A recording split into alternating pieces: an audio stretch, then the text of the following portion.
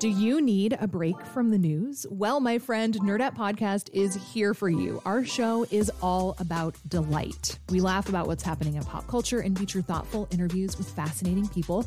We even have a monthly book club that you can participate in. I could just go on and on about it. I loved this book. It was an experience, I'll tell you that. I discovered authors I had never heard of, and I'm really happy that I did.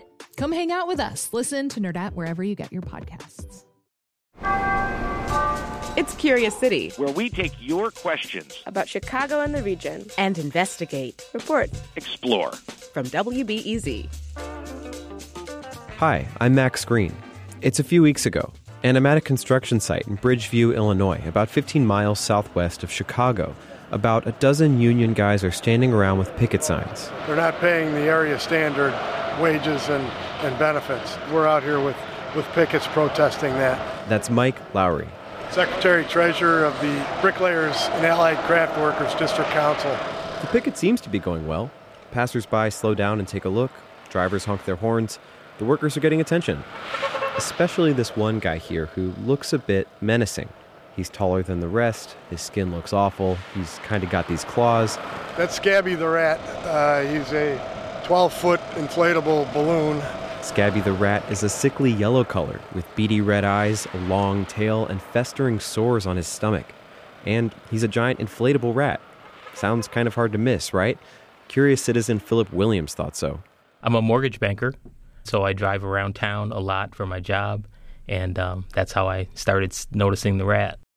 These rat balloons appear on picket lines all over the country. The spectacle helps the union to get attention and pressures the company to meet workers' demands.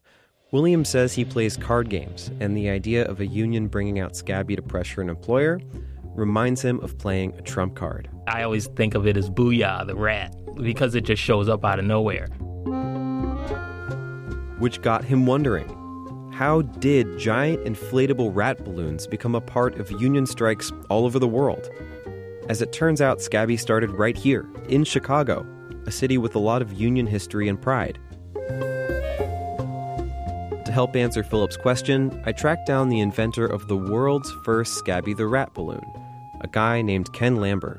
Lambert's in his 60s, has a goatee, and has been a self-described union junkie for decades.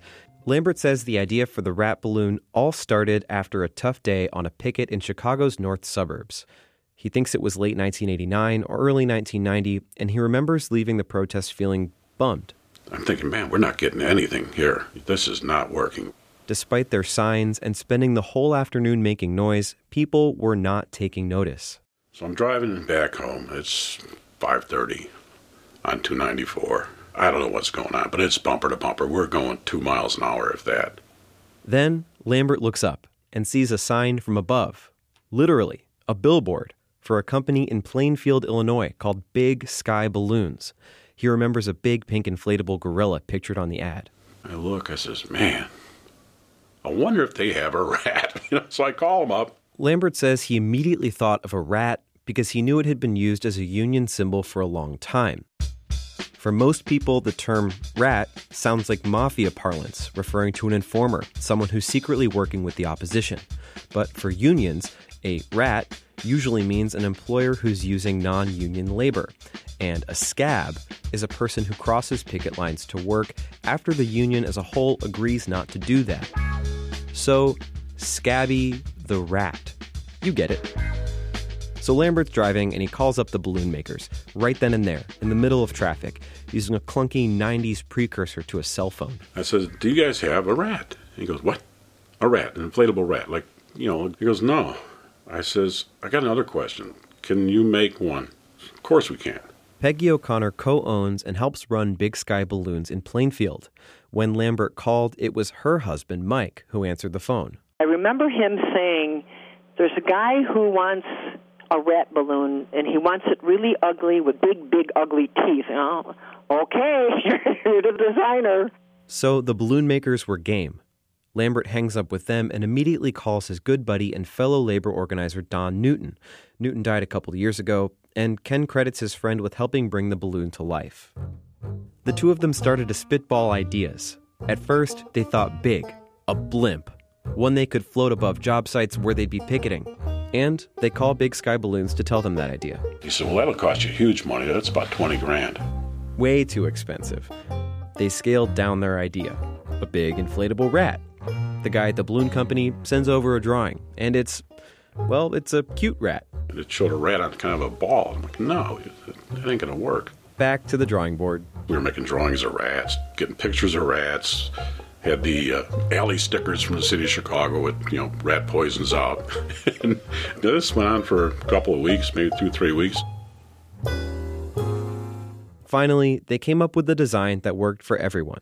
It cost $1,200 to make, the union agrees to buy it, and Big Sky Balloons gets to work making it. One day he called the office, and he says, your rat's ready, come get it. And the next day, Scabby went to work at a picket at the University of Chicago.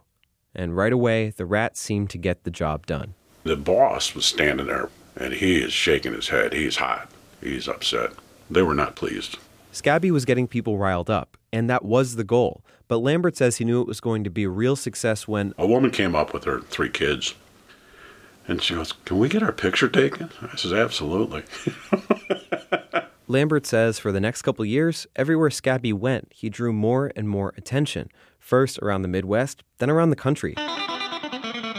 Scabby's popped up in New York, Washington, D.C., Minnesota.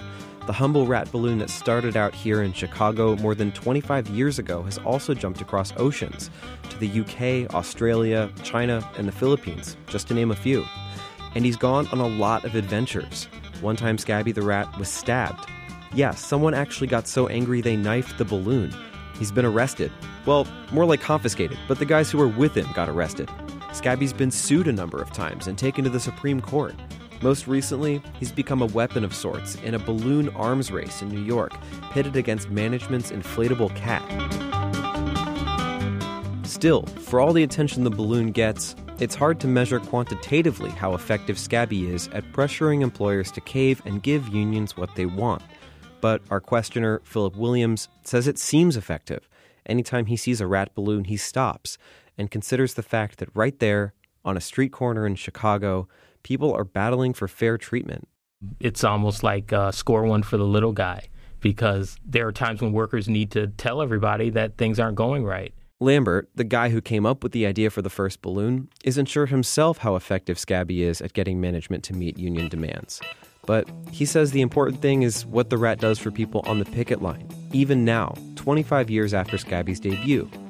Strikes are all about endurance, and when Scabby's out, people take more notice. They tend to honk and wave more often, and that can mean a lot for morale and for the cause. In a way, it's humbling to see it. Yeah, all right, put up your fist. Don't back down. Reporting came from me, Max Green. Support for Curious City comes from the Conant Family Foundation.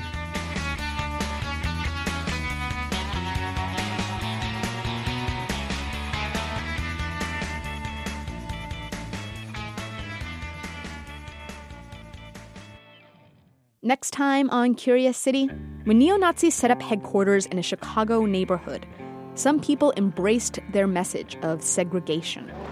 This is our community, this is our neighborhood, and we're going to keep it our neighborhood. Others opposed them in the courts or in the streets. Only thing that hateful people understand is to beat the living hell out of them. Street fights, legal battles, segregation, and the man who set up Nazi barracks in Chicago. That's next time on WBEZ's Curious City.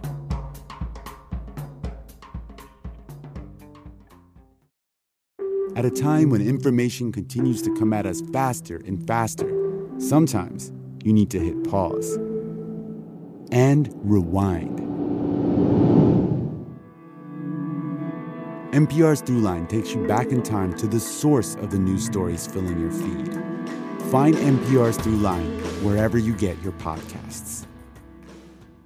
Sometimes you just need a quick overview of the news. Meantime, it was chaos today at the Chicago City Council. A Chicago cop with a controversial past is running for judge. Other times, you're looking for a deeper understanding of what's going on in the city. Wow, that's so... No one has asked me that question. The Rundown podcast has all of that, and it's Chicago-based, so you know what's up in your neighborhood and across town. Listen to The Rundown wherever you get your podcasts or at WBEZ.org/rundown.